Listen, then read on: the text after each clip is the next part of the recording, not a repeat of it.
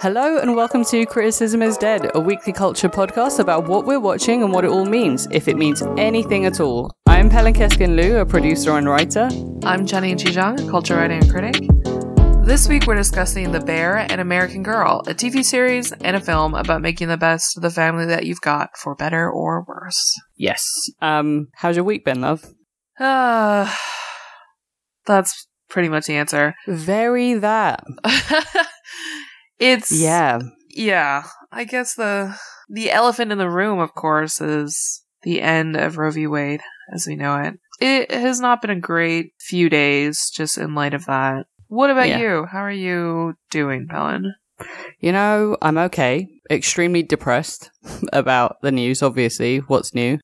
And yeah, I mean, it's weird because obviously I can't vote in this country. I live here. I've lived here for the last 6 years. I'm one of those people that's like, worst case scenario, I'll just move back to London. But then again, it's there's still some creeping fascism in the UK. So everywhere. I look to my left, I look to my right. And, I look to like the motherland in Turkey and it's all just shit. So I'm trying to do my best. I'm trying to listen to something that my mum said, which is sometimes you just need to get up and do things and change the life of one or two people. If that's the extent of your activism, then you did it. Like, so that's the main thing is like, I'm trying to remember that I do have some power as an individual. Sometimes sometimes if not all the time, these institutions and these politicians fail us. So it's all about community, baby. That's kind of where I'm at. Yeah. I bought a calamondin tree, and that's helping my mood immensely. That tree does not know how much pressure I'm putting on it for my mental health. God, it better not die. It better not. Oh my God. Can you imagine? I just got it. It better not die. So I might be sending you some marmalade my God. In the next couple months, hopefully. You're going to become like a canning, jarring, everything. Listen. Whenever we watch like the world-ending apocalyptic movies and there's just that one dickhead in the middle of the forest that is like, leave me alone. I'm just growing all my fruit and veg and I haven't talked to anyone in 50 years. That's me. Like, that's powerful. When the apocalypse comes, that's going to be me. It's just me and my nature babies, Yeah. We can only hope. Yeah, exactly. Hopefully there's something for me to grow. That'd be great. Anyway, like many of us that have been trying to escape as best as we can, we have been escaping into our screens, obviously. So speaking of medium screens, what have you been watching this week, Jenny? So this week I've been watching The Bear on Hulu, or FX on Hulu to be specific. So this is a new series created by Christopher Storer. It consists of 8 episodes in this first season, and all those episodes are currently available to stream. So you can go forth and kind of crush it as I did last week. So this series is about a young chef nicknamed Carmy, played by Jeremy Allen White, who leaves his rising star career in the world of fine dining to return to Chicago and take over his family's Italian beef sandwich restaurant, which has been left to him by his older brother who killed himself. And this whole first season follows his and his new sous chef Sydney, who's played by Io Adebiri, that a lot of people might recognize her, as they struggle to transform the restaurant, and they are often met with hostility by the back of house staff, including most particularly Carmy's kind of pseudo cousin / his brother's best friend, Richie, played by Evan Ross Bachrach. So it's a kitchen show. It's a restaurant show, which is always, I think, of interest to me for, I don't know, various reasons. But for some context, me and Jenny met when we work. Well, I still work at Eater, but Jenny used to work at Eater. That's how we met, and I'm still there as a video producer, and we're both very familiar with this world. Like, we know this world. I am in these kitchens for work all the time. So this when we saw the news of this coming out and the trailer for it coming out, there's a part of me that like rolled my eyes. Where I was like, oh, for fuck's sake, the food world is going to be insufferable about this. The thing is, like, when you're working in the food media world, there are only so many things you can do to cover like film and TV. You have to find either the barest excuse of a sort of food angle in on like any popular currently airing show or TV. For Parasite, let me talk about the spicy noodles with the beef. Spicy noodles with beef. Or let me talk about the food that the housekeeper's allergic to or something. That's the only way you can kind of find your way in. Yeah. Or you just hope and pray for a show like this that you can like go all in on. This is like your Game of Thrones. You need to produce all the content surrounding something like this. So. And because half the time the content that is produced kind of sucks. There have been TV shows about restaurants that have come out in the last couple of years that I just simply thought were terrible. So it's always good when something is slightly above average. So here we are. Yeah. So, moving into this actual show, how many episodes did you get through, Pelin, and what are your initial thoughts? I finished it. I finished the whole season. Okay, me too. My initial thoughts... This is going to sound mean. It's not as mean as it sounds. All right. I think it's a solid 6 out of 10. Okay. We can get into it. I'll get into it. I'll let you explore the different themes and stuff, and I can chime in where I can. But it's it reminds me of a TV show, that turn of the prestige TV, but kind of easing its way into it. So it reminds me a lot of Shameless, for example, which is American Shameless. Yeah, who is also in it, obviously. Exactly. Also set in Chicago. But I just mean that in that there is a type of TV show that is about a place and about a group of people that is very, in terms of mid TV shows, it's the best it's going to get. It's a really good mid TV show. Okay. And it reminds me a lot of that. So there's an element of nostalgia, but there's also a part of me that's haven't we graduated past this point? So that's the feeling that I'm getting right now. All right. Yeah. So I guess if I had to assign a number to it, if we're going with the 0 to 10 scale, I'd probably do a 7.5, maybe a 7. Fair enough. 7.5, yeah. I think this is a show that I ultimately, I do like. I did enjoy it. But that I can also pick a number of holes in. There are some things about it that are really sort of nagging at me. Yeah. But it's sort of the experience of, in spite of those, I like it. Yeah. So, yeah. I'll get into, I think, what some people are gravitating towards as one of its strengths initially, which is its realism or accuracy in terms of portraying the inner workings of a restaurant. So you have everything from how frantic the kitchen is, the breakneck pace and the stress, and with this crew, they go from camaraderie to tension to explosion.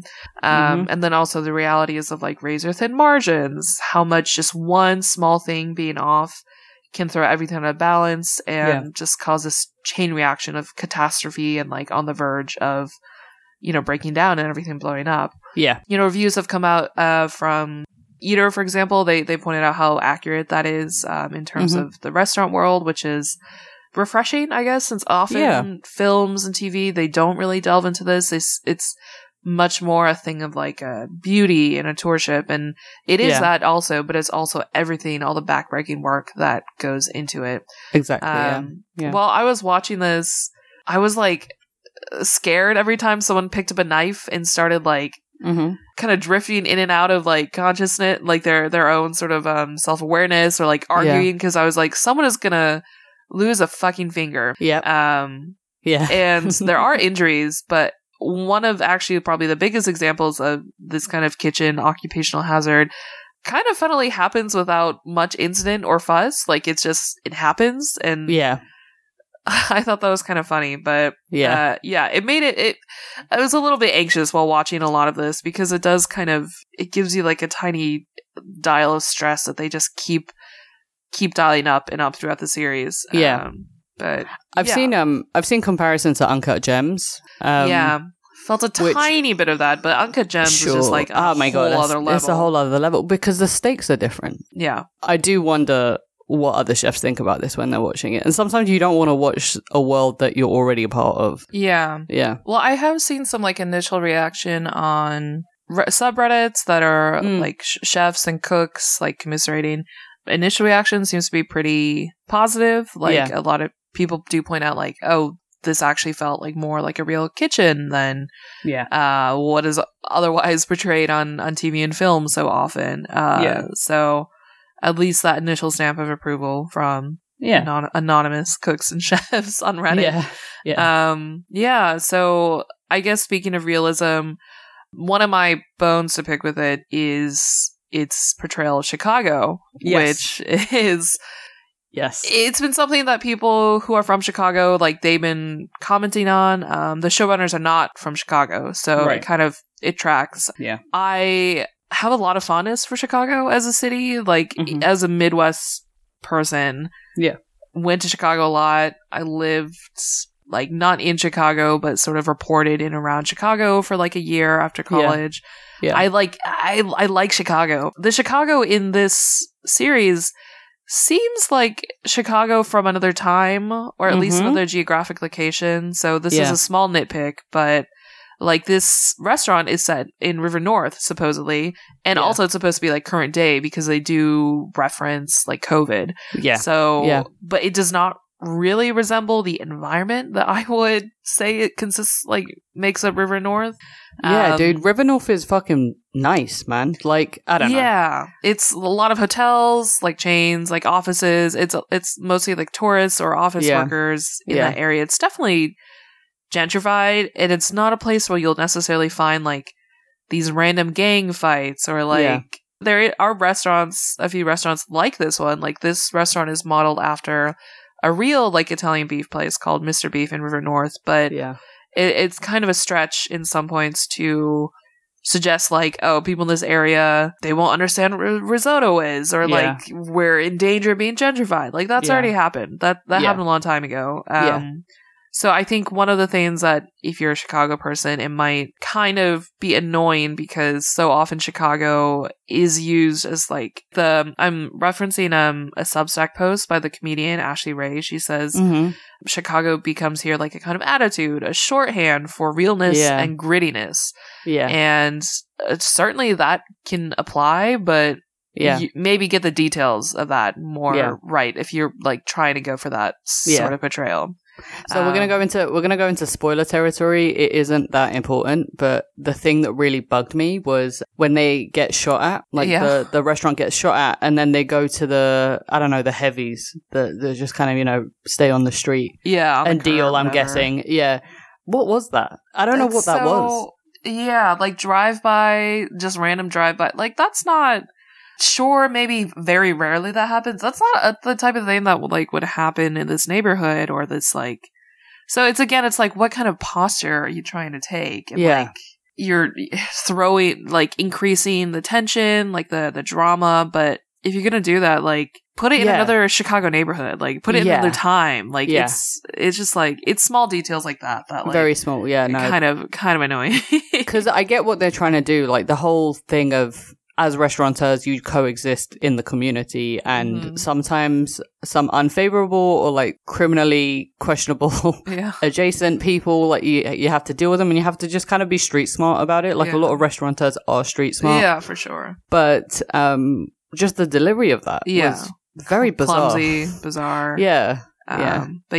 But enough about like my nitpicking at accuracy, because as we all know, TV is not just a vehicle for realism or whatever. Like, it's okay. I'll move past it. You can totally bend the truth. Whatever. Yeah. I'll start with something that I do like, which is, or I like, but I have some mixed feelings about, again, is I do like the mix of characters that are in the kitchen. Many of them are pretty like archetypal. Like you have the tortured male auteur chef, you have the loudmouth asshole Chicago bro, ingenious protege, like the spicy hard ass Latina with like a heart of gold.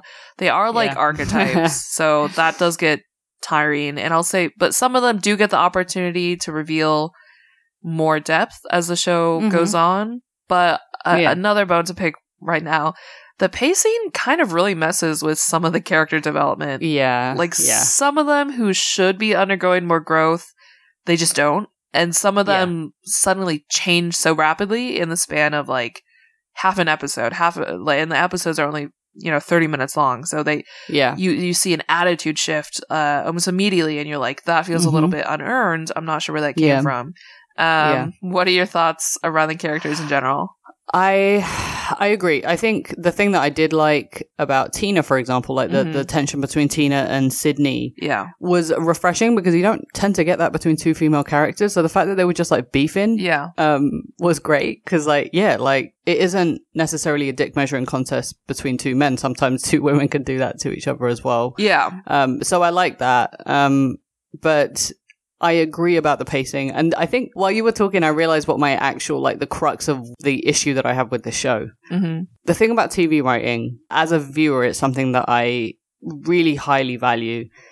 No matter where you set it, your character development has to be your main priority. It has to be the thing that you invest the most time in. It has to be the thing that you are tracking throughout each episode. And I'm not saying that they didn't track it.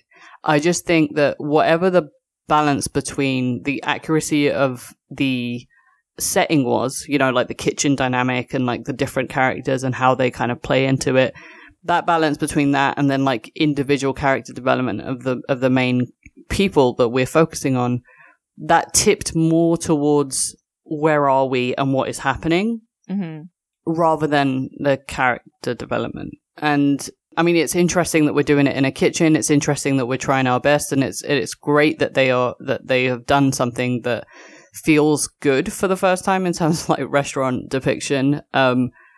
It's just that at the end of the day, you're still a TV show, and I think Carmy was almost there, and I should bloody well hope so. He's the protagonist, but Sydney, I didn't get Sydney. Really. Right. I was given the information, but I didn't feel it. It didn't feel earned. Yeah, it didn't quite track with her, her job experience, her motivations, exactly. It's sort of on the way there, but it doesn't quite click as a thing that makes sense totally. And also, she is the character, I think, since she is given probably the second most screen time, either her or Richie, where she does not really experience that character development, that growth, her attitude at the beginning versus her at the end. Sure, she's learned how to manage people somewhat, but the actual attitude or ego, it doesn't really change. She's not quite humbled by something that probably should have been a humbling experience for any sort of character. That said, I did like some of the characters and performances. I thought the character of Marcus was really sweet. He's a pastry chef played by Lionel Boyce. Richie is such a typical character, but dude, Eben Moss-Bachrach, he does it well. I fucking love Eben. Yeah. I remember him from Girls. Yes. And I remember thinking he fucking crushed that role. Yeah. Listen, everybody's trying their absolute best with the acting. It's just that sometimes you see who just goes the extra fucking mile. Yeah. And I just think he's amazing. I think he needs to get more into TV. He really get more roles, get in film, whatever. I'm sure this will certainly help, because he just lifts off the screen. He's so fully realized. Even though we didn't get as much, again, the whole character development of why he does what he does, it didn't matter, because he's such a good actor that I just bought him as a character. When he turns, you get the asshole him, you get the douche, and then you get the vulnerable side, you get his daughter, you get him crying, his sense of failure, all of that. It's really good. Yeah. I'll also shout out Jeremy Allen White as Carmy specifically. I'm thinking the episode 7 explosion where things just come to a head. So good. So that was a one-up, right? So they started filming that in one take, which roll your eyes, classic film fucking shit to do. I get it, but it's fascinating because again, you realize who is so professionally trained that this is nothing to them. It just felt, I mean, I'm sure it wasn't nothing to them when they were performing it, because it's one take, and if you fuck it up, then you have to start all over again. But he was so good. Yeah. He was so good. Yeah, very good. And now I'm going to shout out someone that I hated, and I texted you this, Pelin. So Abby Elliott as Sugar, the sister of Carmy, terrible. Like, what is this character? First of all, they stick her with the worst lines. Like, they stuff whatever little exposition they have in this series. Yeah. They give it to Sugar. And then Abby Elliott's delivery of those lines, just awful. I really don't understand. That's just you know what it is. Can I talk a little bit about line deliveries too? Sure. I think Ayo is amazing. You know, she's been in a couple stuff in TV, and this is like the first time she's actually like had the opportunity to sink her teeth into a role, and I think she did a great job. But there were times where I was like, I can't tell if I'm annoyed by what you're saying or how you're saying it. And it's the same for Sugar too. Yeah.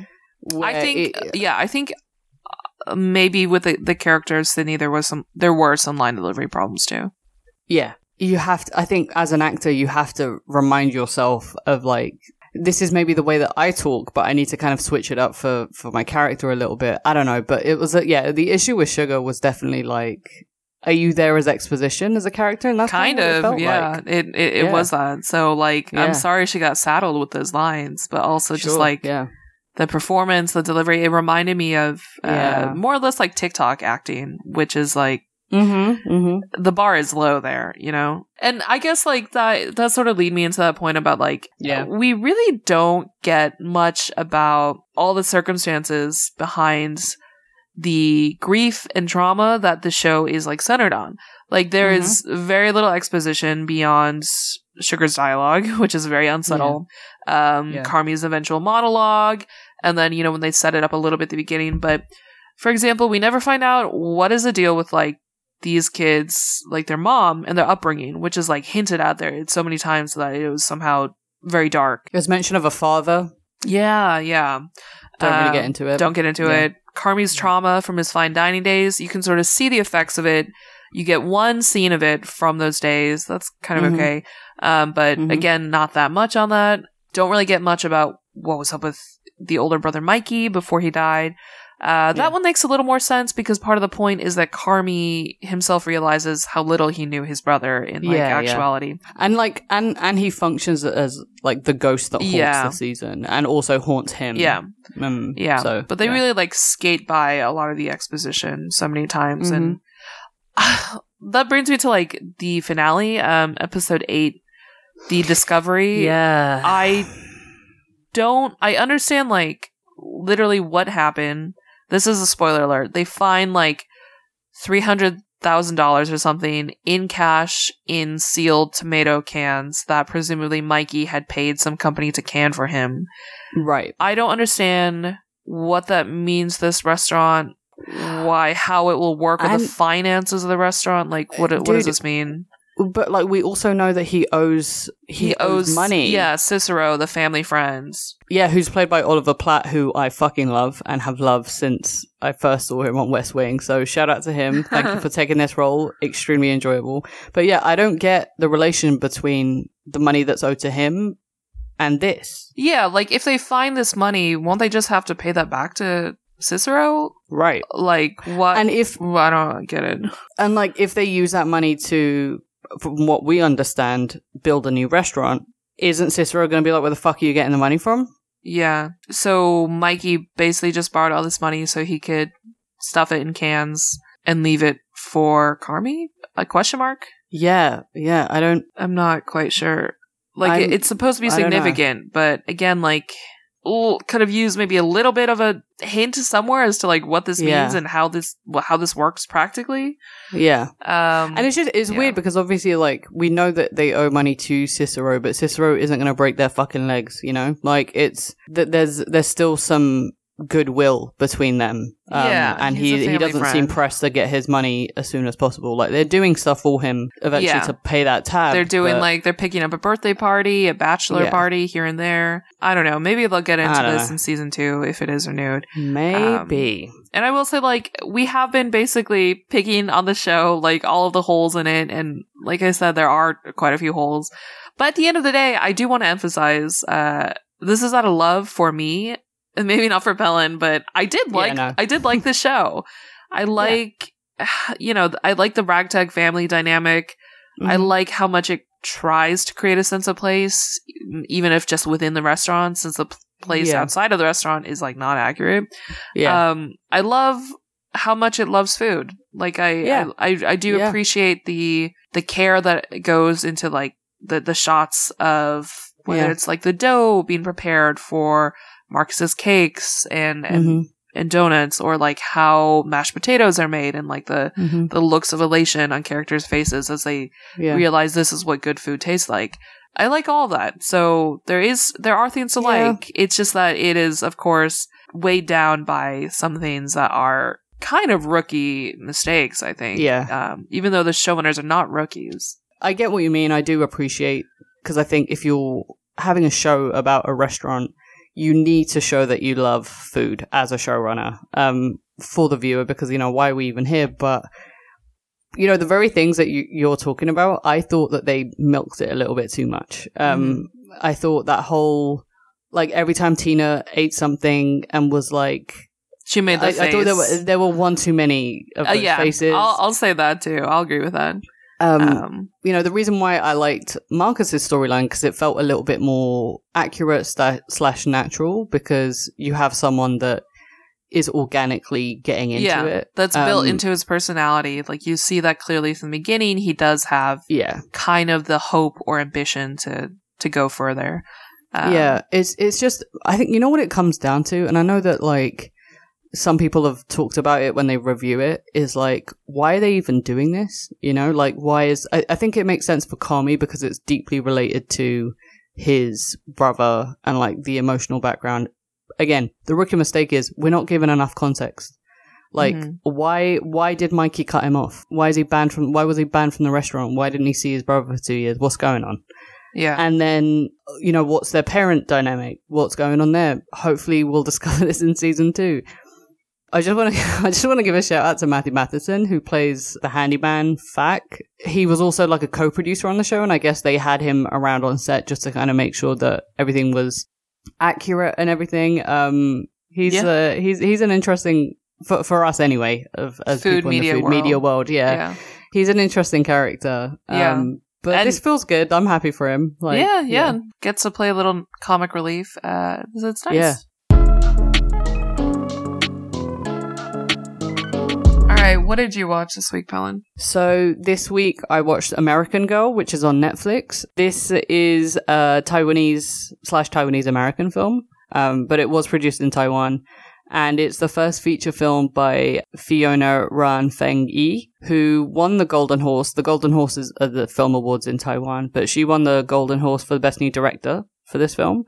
This film tells the story of 13-year-old Fen, who is uprooted from her life in LA when her family moves back to Taipei after her mother's cancer diagnosis. So it's set in 2003. It captures a moment, I think, for Ran Feng Yi, who I think she kind of bases it on her own life, and went through something similar. Just a heads up, it's set when the SARS epidemic is starting to brew, but I will say it isn't a priority for this film. It's just kind of looming in the background. So what did you think of this film? Well, you probably know I'm a sucker for the diaspora experience. Like, it's sort of cliche, but it's also, these sort of films like this or The Farewell, like they play right into a sort of pleasure pain spot for me. So I liked it. I'm glad. I also liked it. I think I knew I would love this film within the first 5 minutes. It opens with the airport luggage area where they're trying to haul their suitcases, and then the drive, and then entering the apartment that they're now going to be staying in. If you have ever experienced that as a diaspora kid, it's just that feeling of like displacement.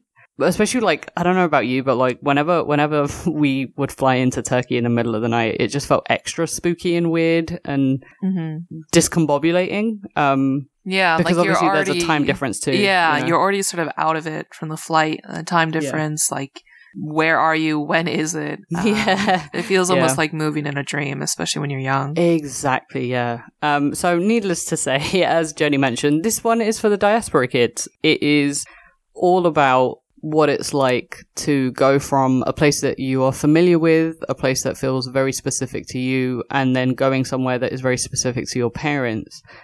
And having memory of it when you're young, but then realizing that it wasn't a dream, it wasn't a history, it's still current. I think with Fen and their family, they all were born in Taiwan and then moved to America. So this is like their family situation. And their father stayed back in Taiwan, travels back and forth between China working, and then they were in LA living their lives. And that feeling of being somewhere brand, and I don't know about you guys, when you went back to China, but like toilets in Turkey as well used to really fuck me up because there used to be like holes in the ground, and that would just stress me out so much.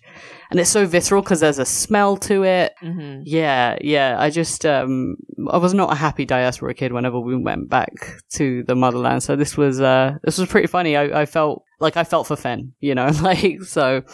But saying all of that, this film it's about a mother-daughter relationship, which, you know, if this is your first time on this podcast, welcome. This is what we do. This is the thing that we love. Yeah, for our listeners, we're back on it. This is our beat.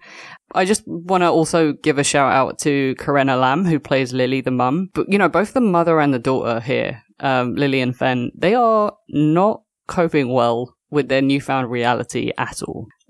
What are your thoughts on, you know, this relationship? What are your thoughts on Lily in particular? Because I think she had like the toughest role out of the two of them to execute.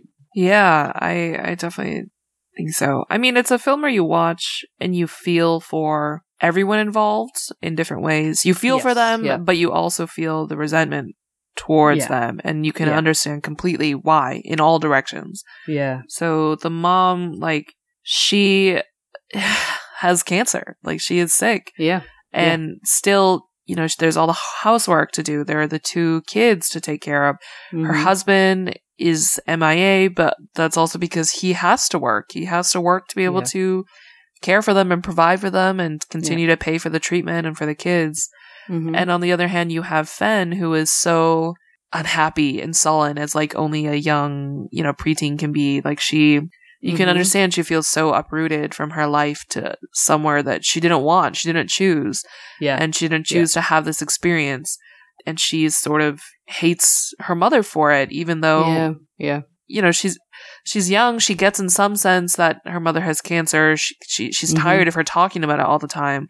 But it's like in that bratty but understandable sort of way that everything is about you, like a self-centered sort of childishness here. Yeah. So, yeah.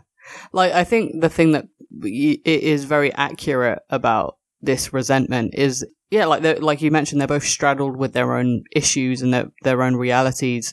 Lily's constant mention of her death and like the way that she just assumes that it's going to happen and is not afraid of just telling her eldest daughter, there's something very accurate about it. Something that, like, I feel like my mum would do that shit. You understand, like, even though Fen is like bratty about it, you understand where it's coming from because she is now dealing with the fact that her mother might die and the fact that her mother keeps telling her that she's gonna die. You know, like, there's no for Lily, there's no alternative. Right. You know, I'm sure that's not great for no, it's terrible for the kids' mental just to cope with. Yeah. Incredibly terrible for the kids' mental health. You can kind of see the therapy bills racking up in real time as this is happening to Fen. And you know, the trickle-down effect that has on Anne, Fen's little sister, and the way that she's mean to Anne, like, unnecessarily mean to Anne, because she is trying to either play the role of aggressor because she feels victimized,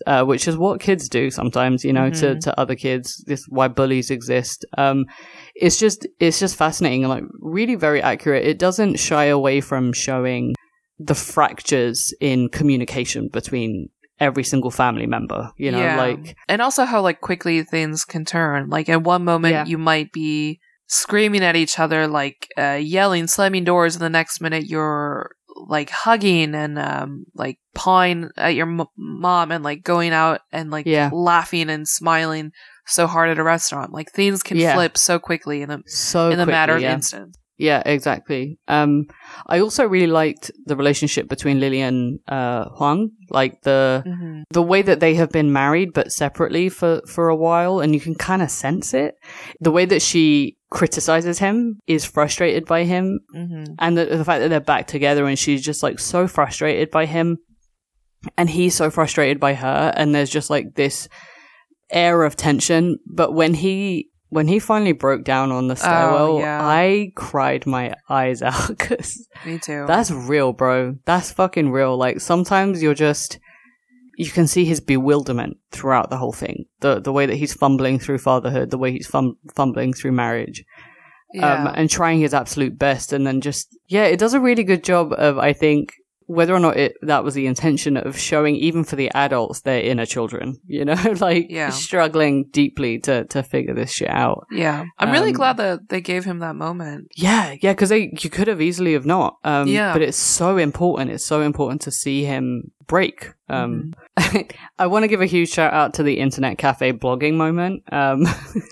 When this is probably a spoiler, but it's still funny when you watch it. But when Fen goes into an internet cafe and starts blogging, and in the title of the blog she wrote, "I hate you, Mom," and I laughed out loud. It is so accurate. I mean, I have personally been there, just in the peak of my frustration. I don't think I wrote it on an internet blog, but I certainly put it in my diary, which I knew my mum read at the time, so yeah, very spicy. It was necessary. She had to read it, she had to see. But it was just funny. I love that was included. Yeah. I mean, the thing is, like, I never went to school in Turkey like that, but this kind of covers that as well. The way that different experience too. Totally different. Like the way that you have to cut your hair. And then, like, I think for you guys it's different because there's a uniform, but like for us growing up in the UK, we also had uniform, so that wasn't the different part. But it was more like the corporal punishment part of it was. Oh God, yeah. It was man. Jesus, this is allowed. Like in America, I don't know if lawsuits. They still have that. That's the thing. I asked my husband, but he doesn't know either. But it's I think back then it did exist, and it was like on its way out, which is something that you see happen in the film where they talk about it, and the parents are like, "Nah, like go for it," which is classic. But yeah, I mean, including that, I did get bullied a little bit by other Turkish kids for being in the foreign. neighborhood. Yeah. My husband also went through it when he went back to Taipei, where people would just call him like American boy because he kind of sounded different when he talked Chinese too. That's part of it. 100%. I sounded different speaking Turkish, but also like even just the way you dress, like they can pick up on your clothes, on your shoes, on the way you do your hair. Totally. I was always like really tall for like a Chinese person. Yeah. I'm 5'7", but like sometimes it's taller than like some of the adult men who are like on the subway with me or whatever. And but that just the size of you and everything. Everything. Like the way that you carry yourself. And it goes both ways. It goes both ways because I can tell when someone is from, like, literally from Turkey. It's funny watching them bully her in this because when I went through it, there's a jealousy there. Like, I think a lot of these kids were just like deeply jealous that there was someone that was living this cool foreign life that they all wanted. And maybe it wasn't the case for some of them, but that was kind of what I felt. Because kids are mean, they don't really know how to say what they mean and mean what they say. No, and bullies have existed and will exist forever. Whatever it is. Yeah. They'll put the reason may change, but it's the issue difference. Is that you're different. That's it. Yeah. All there has to be is a discrepancy between you and them, and they'll pick on it.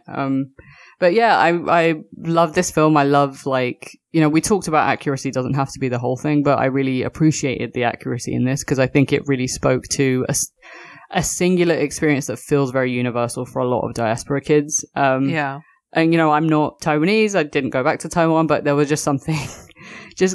I think, through the acting as well, she's so good. Like, this is her first ever role, and I think she's amazing. Just the sullenness and the resentment is just, like, seeping from every pore of her. And I get it, kid. Fuck me, I've been there. Like, it's so good.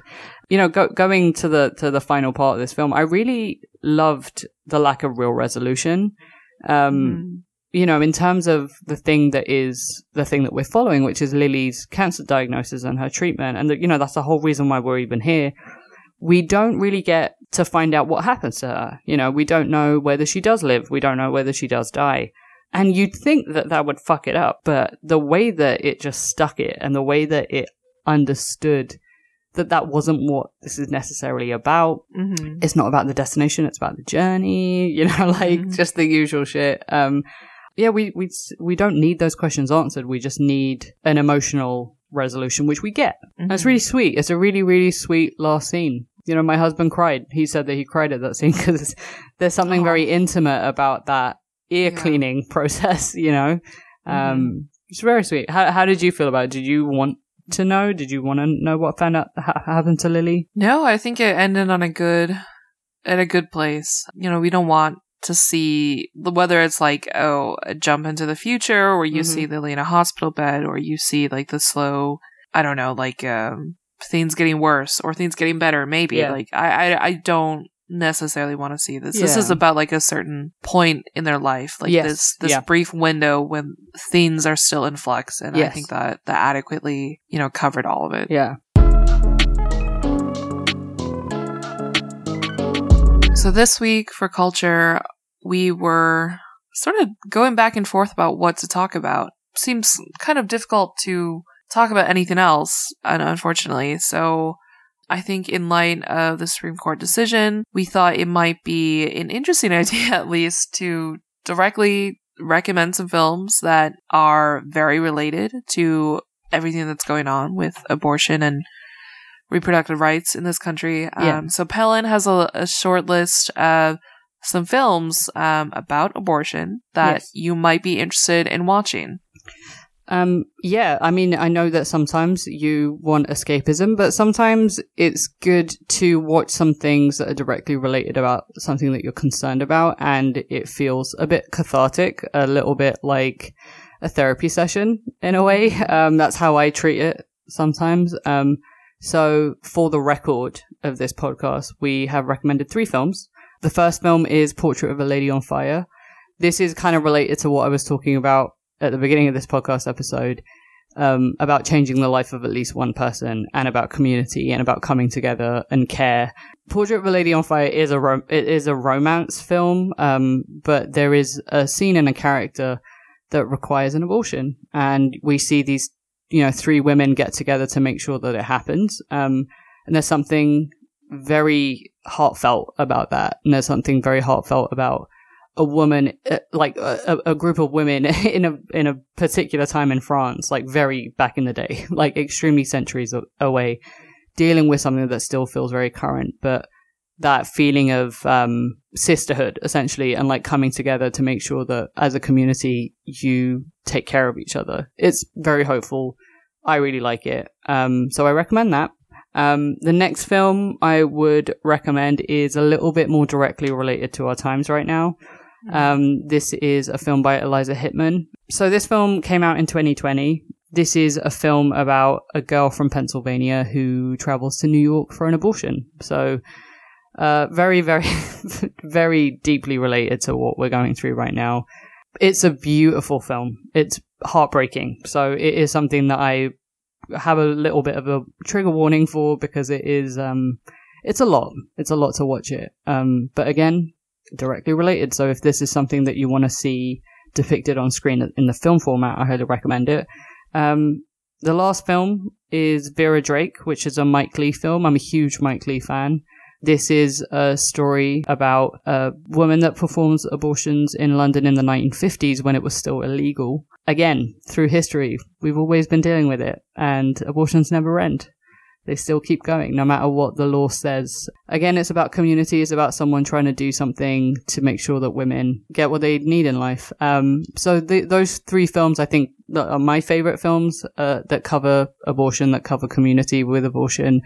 So I recommend those if that's what you want to do, if that's what you're feeling. Film is an escape, but sometimes it's something that crystallizes a moment in time. Unfortunately, these 3 films show us that it seems to be a little bit evergreen. So. Yeah, it's reflection of life. So if there are any other works, film or TV that you think might be helpful for this moment, let us know. I don't know, on social media or email us, whatever. We're always available. Yeah. And in the meantime, hope you all are taking care of yourself, taking care of the people around you, taking care of your community. I highly recommend buying a plant or a tree and looking after it. Yeah. Just a note, we are off next week for 4th of July weekend in the US. Yes. But we'll be back the week after that with regular episode like always. Yeah. So in the meantime, Let us know if there are any other things we should check out, whether related to abortion or not. Any sort of recommendations. We're at criticismisdead@gmail.com. Also, Criticism is Dead, all one word, on Twitter and Instagram. Feel free to message us or add us or whatever.